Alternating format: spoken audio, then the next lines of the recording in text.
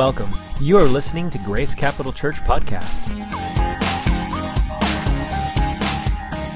I know this is important at this church, and I have my real Bible, but I also want to make sure I preach with my Apple, so.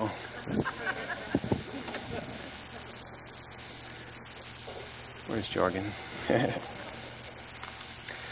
I was preparing for this message this morning, and Mark Warren had sent me this email just saying, hey, did you see this? Did you see the notes? I said, yep, got it. And at the end of his email, he puts, have fun with this message. And we're going through the letters that Jesus spoke to the churches in Revelation. And the last time I read those, I didn't see anything that I could have fun with. So my Apple joke will be the only joke I make this morning.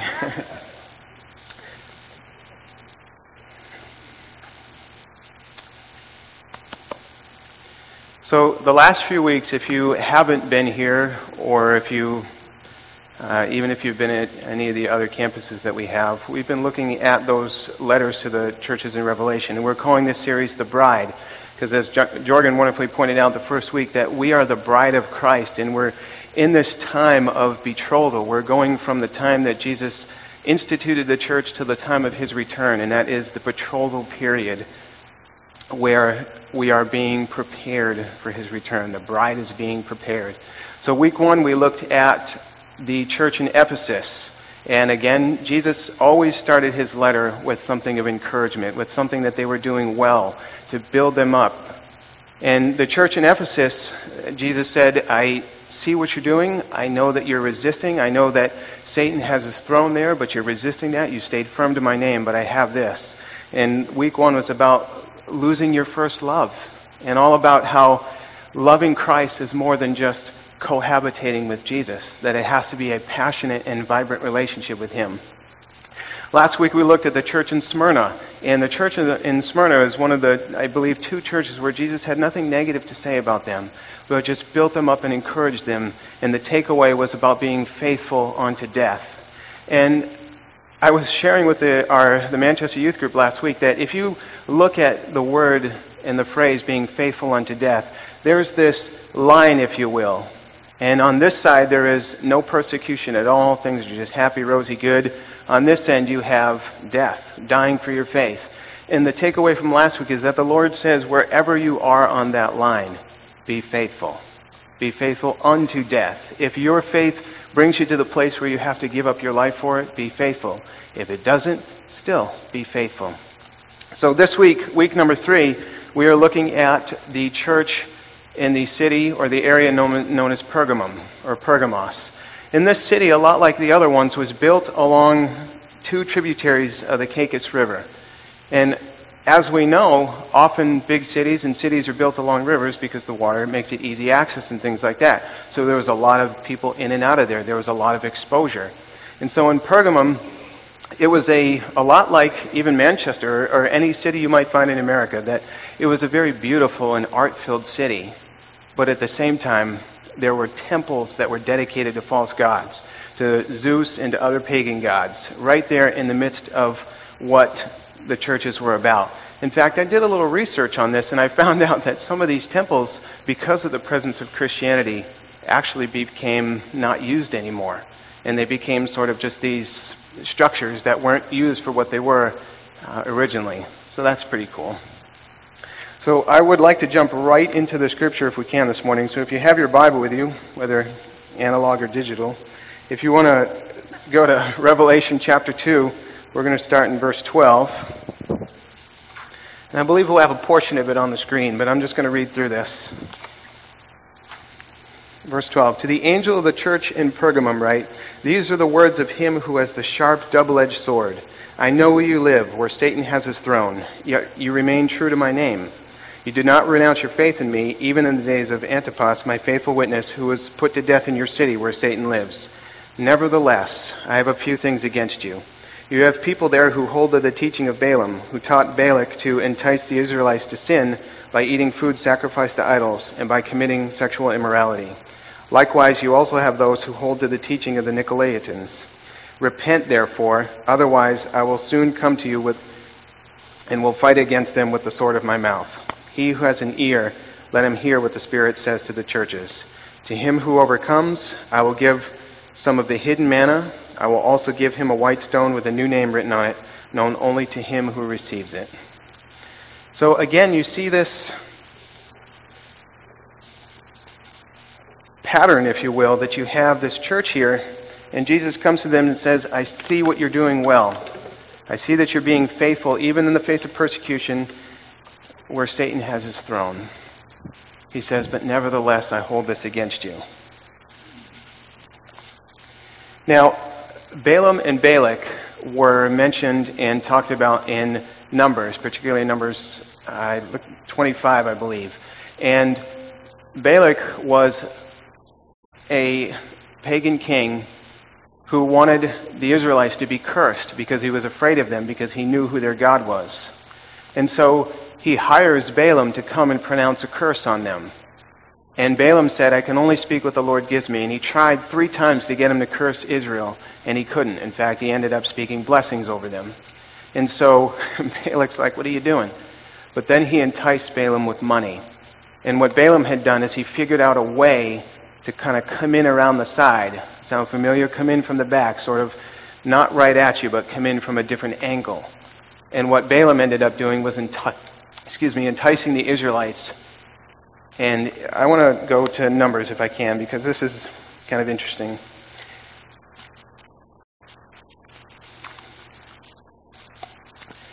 Now, I will just throw out there, I think some of the subject matter is going to be interesting, and I'll try to choose my words carefully while at the same time wanting to be honest. And it's right in here, so I'm not going to share anything that isn't in the Bible. So chapter 25. And what I'm doing is just kind of preparing so that we kind of understand what Jesus is saying to this church when he mentions Balak and Balaam.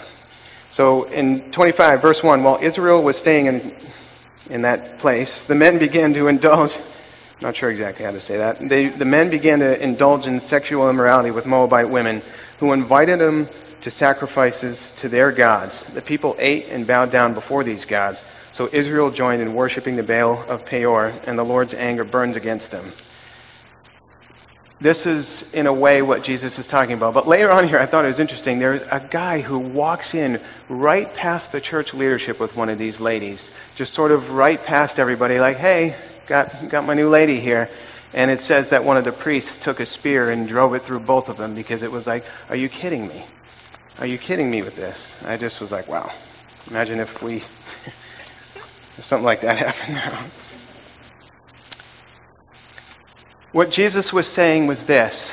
Obviously, they weren't physically and actually worshiping in the same manner that the Israelites were.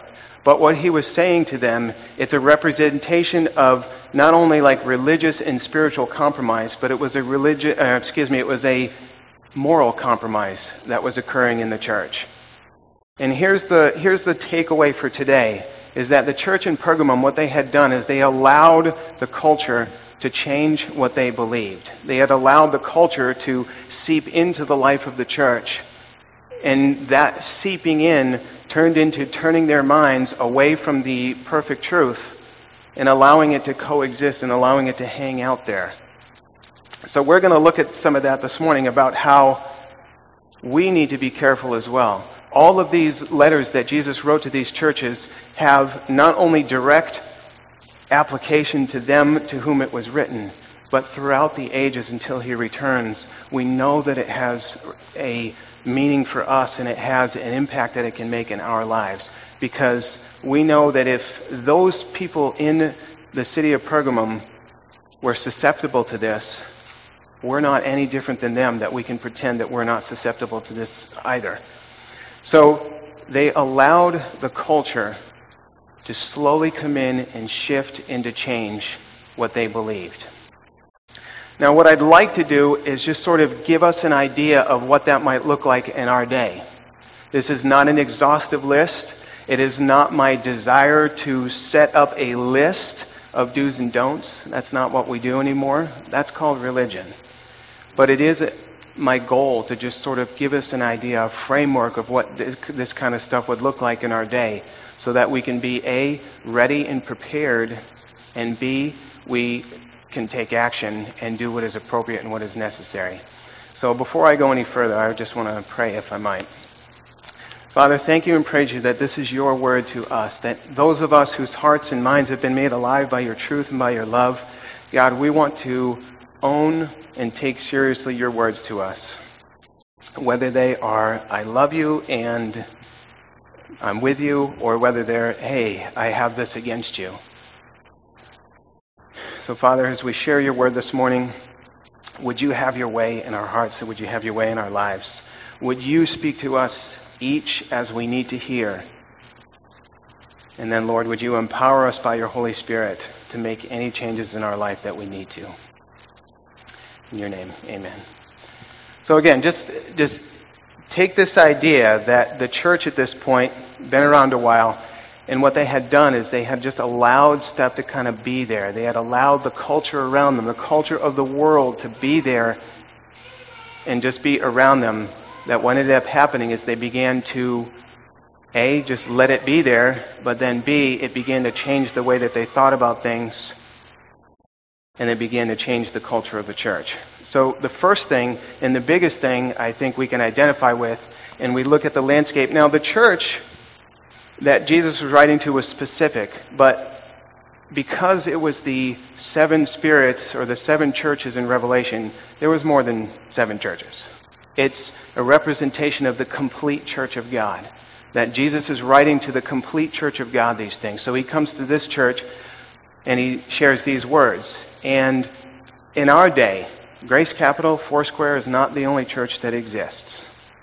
So I think what we should do is apply this to ourselves, to our church, but apply this also to the church at large. And so this will make sense when I say this. The first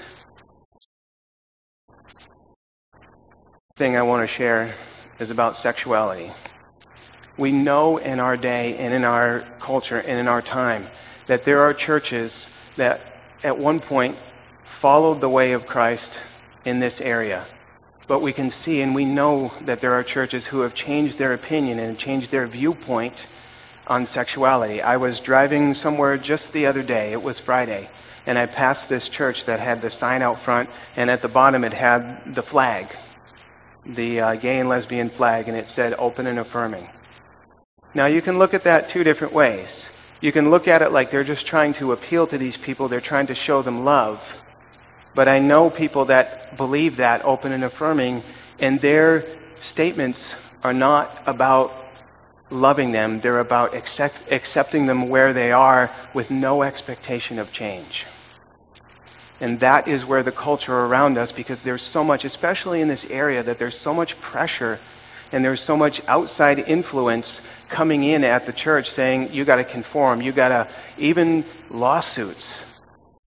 I think many of us are familiar with the Christian businessman or businesswoman in the Midwest who was a cake person who didn't want to make a cake for a same-sex wedding, and how they were ostracized. I believe that they were shut down for a period of time, or they had to shut down because of the pressure from the culture around them to conform and get in line.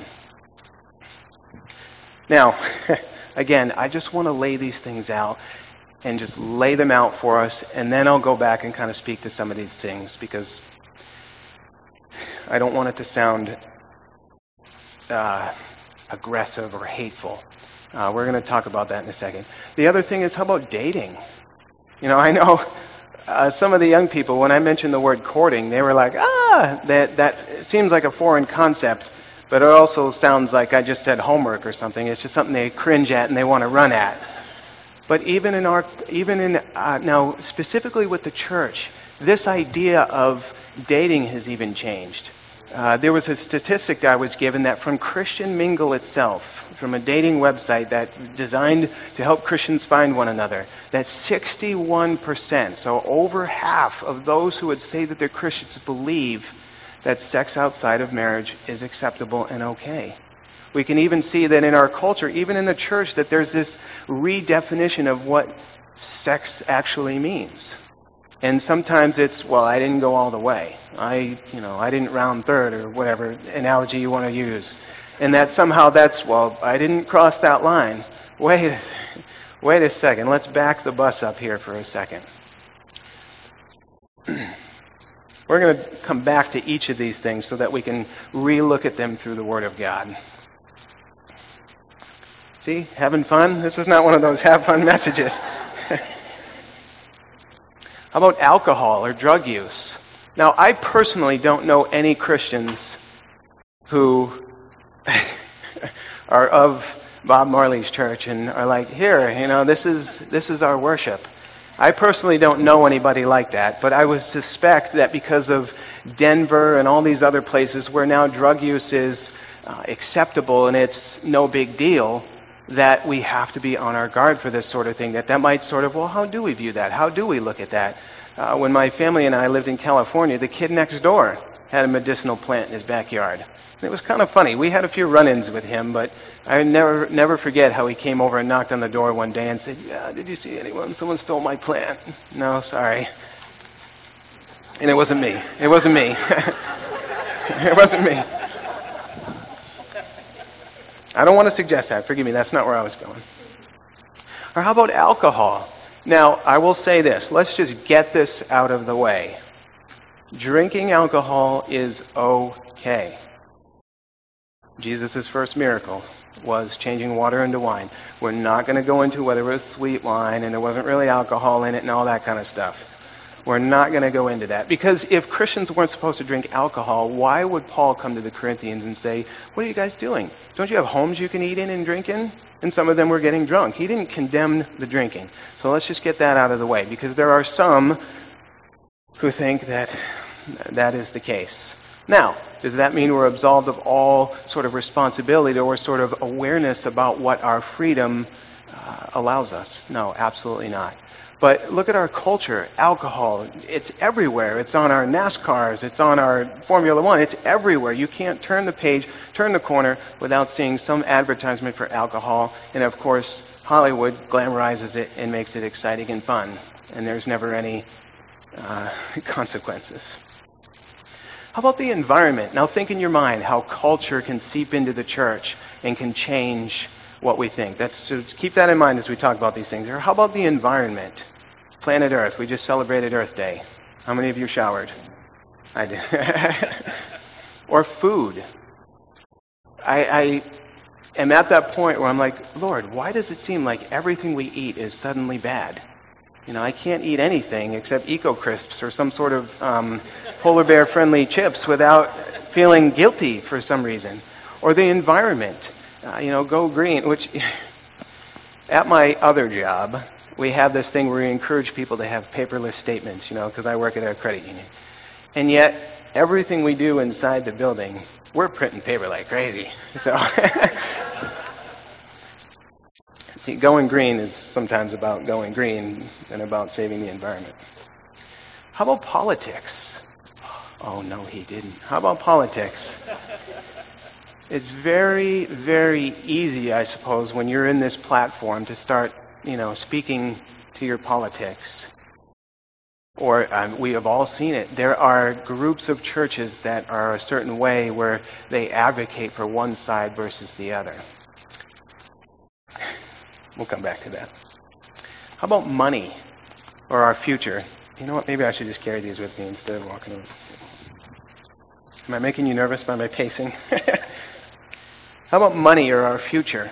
Again, I work at a credit union. We're encouraging people, hey, we got this interest rate. Put your money in this. Save for retirement. Oh, do you want to talk to this guy that we got? And that can permeate into the church, right? Now, again, I'm not saying we shouldn't be prepared. I'm not saying that we shouldn't have a future for our grandkids, our kids, or grandkids, that we shouldn't plan. But we have to be aware and be careful about what that actually means and about letting the church's idea about money and future and retirement seep into what we do. How about medicine and science? This, I think, is a big one, and I think this came right from the heart of God. How about medicine and science? It's very easy to see how medicine and how science in our culture has seeped into the church, and it robs us of what it says right in here. In our culture, it's projected that all sicknesses and maladies and things are just some sort of maybe chemical imbalance, or it's something that can be treated by medicine. The faithful witness mentioned in this book here, Antipas, or Antipas, however you want to pronounce that, he was part of the medical community, by the way. And did you know that the group of people that supposedly, as church history says, the group of people that brought him and accused him of betraying Caesar was a group known as the Asclepians, who were the medical guild of the day. And did you know that the symbol that the American Medical Association has is tied to this group? In this group of people, the Asclepians, that symbol represents, in the Asclepian, that name is tied to a false Roman god. So the very symbol of our medical community is attached to this false Roman god. And then the one that we have, or if you've seen the one that has the double snakes, is also associated with a false Greek god. So that's where we have to be on our guard and be aware of these things. How about your appearance or your self-worth? Culture seeping into the church. My friend Mike in the back there, I love the way he dresses. And I always comment to him about, because he's a stylish young man. But if I take away from that, like, oh man, Mike always looks so good every week, and all I have is this. Or if you spend a lot, maybe way too much time thinking about what you're going to wear to church. How about your age? Sometimes the culture can project this idea that once you reach a certain age, that you're not as valuable as somebody else. And we have to be careful that this can seep into the church. I turned 40 in January, and I've now reached middle age. As soon as I said that, my back hurt. And it's been weird so anybody over 40 is like, oh, be quiet, you. Fair enough.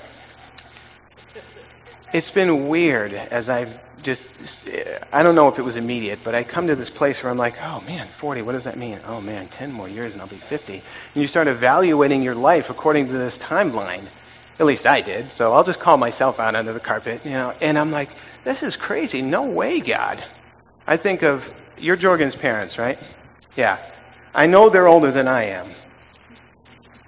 But what I love about these two folks here is before I knew that they were Jorgen's parents, just to watch them worship and to watch them serve was awesome.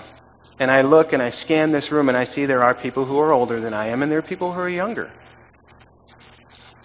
How about your hair? That's one of those appearance things. I don't have as much hair as I used to, and I expect it's going to continue to leave and flee. It wouldn't be right to evaluate my self-worth according to how much hair I have.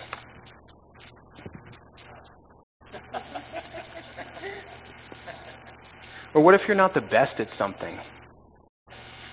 That's the culture seeping in. You're not the best at something, so you don't want to step out. You don't want to do something because you're not the best at it. Now comes the big one. I'm expecting either amens or everyone to get up and leave. How about our entertainment or our free time? Bum, bum, bum. How about Netflix? Yeah, this is the fun part. Netflix or video games. They make it so easy, right? So easy. Only $8.99 a month. Stream all the movies you want. How about video games? I was on Netflix recently, and I came across this TV show, we'll call it, that I was curious enough about to check it out. And it had a mature rating. So I'm mature enough to know what that might suggest. So I went into it prepared. Like, okay, mature rating. This could be, I don't know what this could be. So I started watching it. It was and I don't encourage you to do this, I'm just going to say it. It was the Netflix original series Daredevil. And, Daredevil is the blind superhero.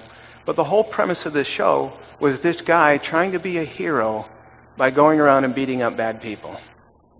And it was gritty. It was hardcore violence. And while I was watching this, I found myself just going, oh man, I don't feel so comfortable with this. I don't feel so right about this. So I turned away at the really, really gritty parts, but I ended up finishing the whole series. So we have to be careful. And the interesting thing is I was watching this one episode where he goes and he consults this Catholic priest, because I guess that's where his severity comes from, is because he grew up a Catholic kid. So he's sitting there talking to this Catholic priest, and he asks the priest, do you believe in the devil? And so I was like, I really don't want to watch this show anymore, but I said, you know what, I'm going to continue to watch this because this piqued my curiosity. Do you believe in the devil? And so the priest, trying to be funny, do you want the long version or the short version? And he says, I want the truth. And then the Catholic priest proceeds to tell him something that you will not find in here, other than the fact that he said the old name of the devil is the adversary. But then what he continues to tell him is not correct. It's not what it says in here. And so we have to be careful with our entertainment about what we allow the culture to tell us is acceptable and was okay. And there are people who are watching this. If we allow our culture to tell us what to believe, we will fall for just about anything. And it's important that we know what we believe.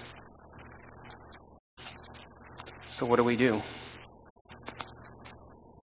Do we run and hide? Do we go off and be by ourselves? Do we cancel our Netflix subscription? Do we burn all our DVDs and CDs? Only if they're country CDs. Do we run and be by ourselves?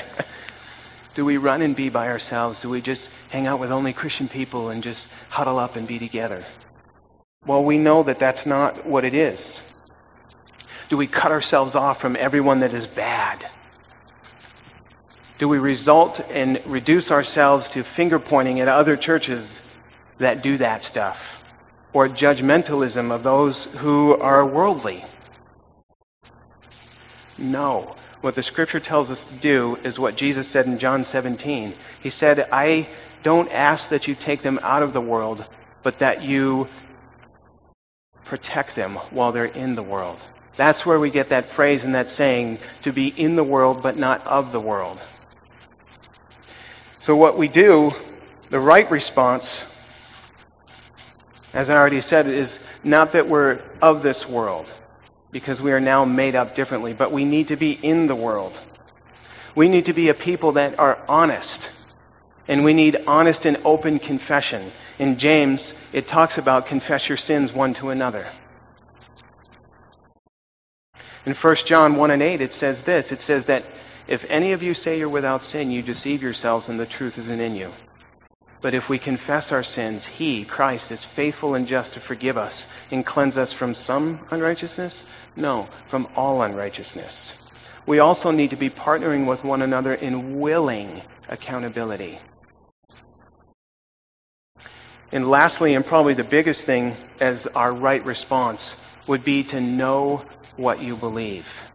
And the only way to do that is right here. We have to be a people that love this word, because this word is Christ, right?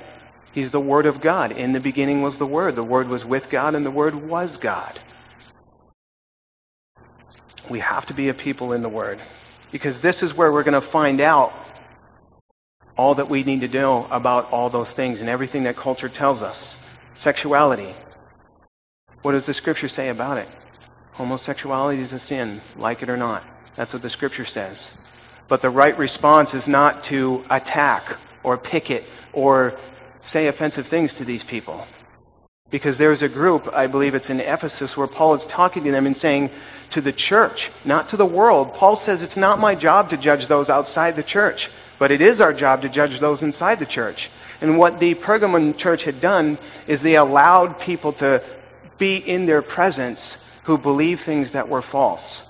And it wasn't that they were struggling through it, or it wasn't that they were trying to figure out what do I do about this. It's that they were like, oh, you believe that? Oh, hey, come on in and have coffee. No. The Scripture says that God created the sexual expression to be between a man and a woman alone in a loving marital relationship. Nothing else. No first base, second base, none of that. Anything else is not right in God's eyes. Because the scripture also says, when he was talking to the Corinthians, he said, don't let there be even a hint of sexual immorality among you, or of impurity. How about the environment? I don't want to go through all these because I don't want to keep us too long, but how about the environment? Exalting something God created above the Creator himself. The scripture tells us that in the end, God is going to remake heaven and remake earth. That when the flood came, it was the all creation groans because of sin. So why are we trying to save something that's dying? But that doesn't absolve us from responsibility, because the job that God gave Adam in the garden was to care for the garden, to be a caretaker of what he had created. So it doesn't absolve us of responsibility, but not to the point that the culture says that we are going to exalt the earth to this place above the Lord. You know what I thought was interesting? The last thing about the environment. If your town requires that you recycle, do you notice that we wash our trash? Doesn't that seem kind of counterintuitive? You feel bad if you roll up with your recycling and there's stuff still in the bottles and everything, so we go through the process of washing our trash. How about politics? Taking on a cause of a politician. And so we end up siding with Republican, Libertarian, whatever, Democrats. Or how about championing their cause, or complaining about the person who's in office and about the decisions they're making? What does the scripture tell us? That God appoints people to positions of authority and leadership, and our responsibility is to pray for them, to lift them up, and to come alongside them. And it also says that this is why you pay your taxes, is because they serve us. And the other thing about that is that the Lord puts these people in authority, and they will have to give an account for how they lead. And we want to be people that come alongside them and pray for them and pray for God's wisdom, because they will have to give an account for how they lead. We all know about money and about investing and stuff like that, that the Lord says what in Matthew 6:33? Seek first the kingdom of God and his righteousness, and all these things will be given to you. He tells us about money, not to love money, because the root of many kinds of evil is because of money. Greed. We see it all in the church. Paul gave much of his life to grow the church, but also protect them about false teachers, false prophets, to warn them about those who would be among their fellowship, not outside there. People who don't know the Lord can only do what people who don't know the Lord do. But inside the church, Paul would say watch out for people who come in who are greedy and slanderous and deceitful and malicious in those things. Medicine and science. Did Jesus ever roll up with a prescription for somebody and say, oh, you can't see? Well, here's a prescription. No. Now, here's what I want to explain myself. Does that mean we go, next time you go to see your doctor, you kick them to the curb and say you're not worth it? No, of course not. I believe that God gifts doctors and the people that we go see help us. But when the culture tells us that there are no miracles, when the culture tells us that everything that's wrong with a person medically and physically is something that we need to figure out, we need a cause, we need to find a cure for this, what happens? We're robbed of the truth that our God in heaven gives us the power of his Spirit to touch people with our hands to bring healing to them. Does that mean that he will every time? No. Does that mean if someone comes in and they're with a cold, we all gather around them, Jesus, rebuke this demon? No, we don't, because that would be weird. That would be weird if I rolled up to somebody at my work and all of a sudden I put my hand on them and started just casting demons out of them. Oh, where do you go to church? Can I go? I don't think so. But the reality is that when our culture doesn't see it that way, it robs us of the truth.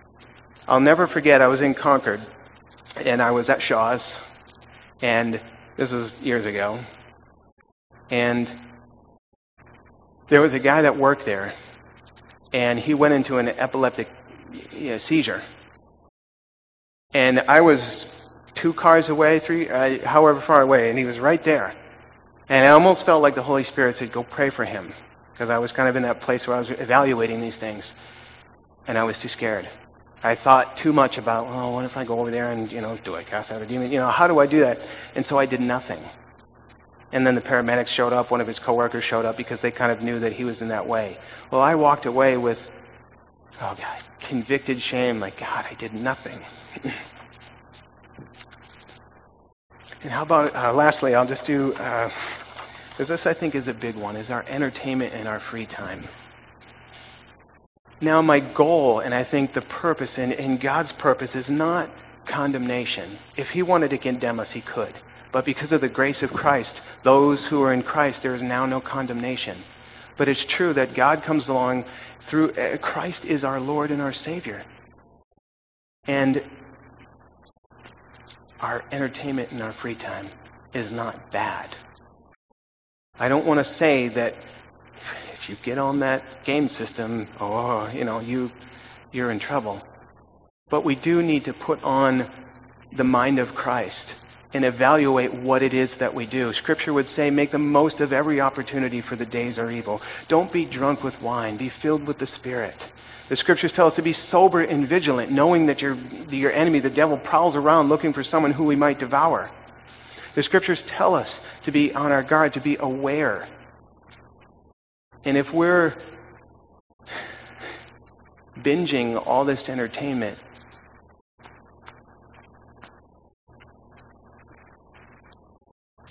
it opens us up and it makes us susceptible to not only drifting from the truth, but also not, to even more things than that. Because most affairs begin in a person's mind. It might be that maybe your spouse isn't as accommodating, they're not as affectionate as they once were. There just seems to be like this, friction between you all the time. Maybe you've got kids and bills and mortgages and all that kind of stuff, and it just creates this and things are not happy at home, and it just this thing. And you go to work, and maybe there's a neighbor or there's a coworker who just seems to tick all the right buttons for you. And they laugh at your jokes, they comment about how nice you look or something like that. That's how all this stuff kind of starts. It's the same way with all these other areas. It's the same way with our culture, that if we're not careful, we don't put on the armor of God, that what our culture says is right and is acceptable, just like the church and the Christians in Pergamum, it could begin to shape what we think. And when it starts to shape what we think, it's going to start to dictate what we do. And when it starts to dictate what we do, it's going to pull us away from God.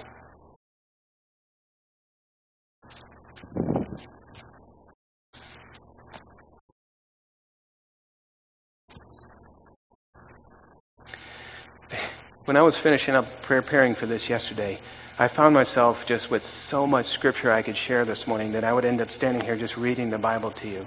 But what the Lord wants us to do is evaluate our lives as they are now. I am not telling you specifically what is up with your life and what you need to change. That, I believe, is the place of the Holy Spirit. But I believe that it warrants a response from us to be sober in this moment and to say, God, what about me? Do you have anything against me? Have I allowed the culture to shape what I believe? Have I allowed a thought? Have I allowed a way that is not in your word and of your word to come in and shape what I believe? Did you know that at the end there, Jesus says, to him who overcomes. First he says, to him who has an ear, let him hear what the Spirit says to churches. Then he says, to him who overcomes, I will do three things, really. I will give him a white stone, and I'll put a name on it that only he knows, that only him and I know, or she and I know. But also I'll give him the hidden manna. Now manna is bread. Manna is food. Jesus said he was the bread of life. He is the Word of God. Did you know that when Jesus comes to this church particularly and he says, I am the one who has the double-edged sword in my mouth. If you know the scripture, you know that it says in Hebrews that the Word of God is like a double-edged sword, sharper than any double-edged sword. What I discovered is that in Pergamum, there was a time where they were prevented from using papyrus, or however you say that. And what these people did is they created a different way to record stuff on sheep and cattle skins that they treated. You know what we call that stuff? Parchment. These people were responsible for creating parchment paper. In fact, in Spanish and Italian, the word parchment is translated pergamum or pergamos or some variation of that. And you know why that's interesting? Because Jesus comes to these people who created parchment paper and says, I am the Word. He appeals to them in a way that they would understand. You people who created this parchment paper, write this down. I am the Word. I am the Word. I am the double-edged sword. We're going to see in Laodicea that God, Christ, was purposeful about the way he addressed the church. And he addressed these groups of people. So it wasn't a surprise to them when the Word comes and says. And then he says, if you overcome, not only will I give you a white stone with a name written on it, but I'll also give you the hidden word, the hidden manna. I will give you to eat from the hidden, what is it? We have this spiritual name, it's manna. But manna in Hebrew means, what is it? The hidden, what is it? That, I believe, is what God wants us to do this morning in light of his word. Has our culture affected your mind, your way of life, what you believe to be true about what it says in here? If it has, Christ would say to you this morning, listen to what I say. Know what you believe. And let the truth of what he says reshape, reform. Because he is coming. And we want to be the pure bride that is prepared for his return. I was talking to Pastor Jorgen not too long ago. And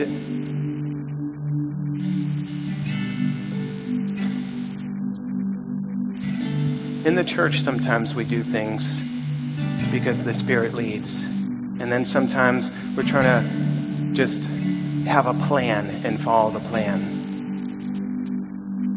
And if you're ever in a service and there's like an altar call or there's some response, we can either wrestle with that or we can do something about it. And my conversation with Jorgen was about, I think it's appropriate that we make a space for people to respond to every single one of these messages that we preach about the churches in Revelation. Because that's the whole point, right? That's the whole reason why Jesus said to John, write these things down. Not so that we could just, oh, that was nice. That'll look nice on our website. It was so that it would cause a change in our lives. If we're going to be the people that God wants us to be, if we're going to be the church that is like the church in Acts, where people are being added to our number, and we have to be on a firm foundation, and we have to know where we're going. And I feel it's appropriate while these guys and gals play, not to coerce you into something, not to make it look good if people come up here. That's just rubbish. But it would be wrong to just say all this and say, okay, see you later, have a great Sunday. But I feel it's appropriate that we come to this place and we say, God, what about me? If there's nothing, have a great Sunday. But if you know that there's something in your world, if you know that this applies to you, if there's something there, you're like, oh, you know what? Come forward. Have a moment with the Lord. I talked about willing accountability. If you need prayer, have someone pray with you. Don't let pride. Pride was the sin that took the devil down. We don't want to be in that place where pride tells us, oh, I can't go up front. I'll just pray in my seat. Again, I don't want to force anyone to do anything. But at the same time, this space is open. And I believe the Spirit of Christ would say, come remove your shoes, for this is holy ground. And if you need prayer, I would say, prayer team. But if there's someone in this room that you feel comfortable with praying, and you want prayer because you want chains to be broken, because you feel distant from the Lord, because something's just not right in there, come forward. Receive the whole reason and point behind Jesus coming to these churches. Be restored. Be healed.